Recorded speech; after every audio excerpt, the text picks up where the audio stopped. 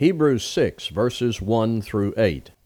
Therefore, let us leave the elementary doctrine of Christ and go on to maturity, not laying again a foundation of repentance from dead works and of faith toward God, and of instruction about washings, the laying on of hands, the resurrection of the dead, and eternal judgment.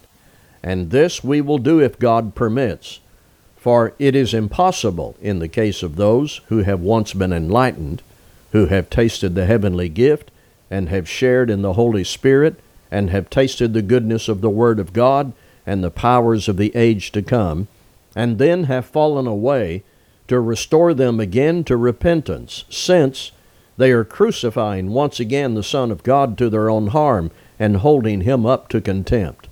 For land that has drunk the rain that often falls on it, and produces a crop useful to those for whose sake it is cultivated, receives a blessing from God.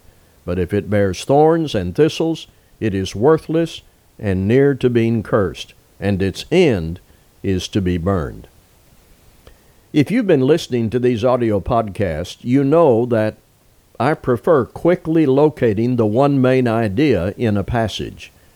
Here, there is the phrase that captures the one main idea: go on to maturity.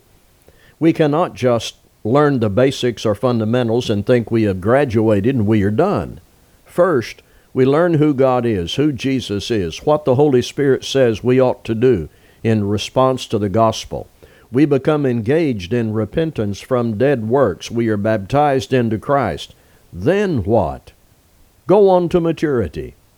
Baptism is not the end, but the beginning of a journey of learning and growing and making progress, drawing near to God. If we fail to go on toward maturity and fall into apostasy, where we are crucifying once again the Son of God, as long as we're holding him up to contempt, we cannot expect to be blessed, but rather cursed. This passage argues strongly against neglect, spiritual laziness, and calls upon Christians to not stay where you are, but move on in growth, be useful, and let the seed of the Word be cultivated to receive God's blessing, giving him the glory. Thank you for listening.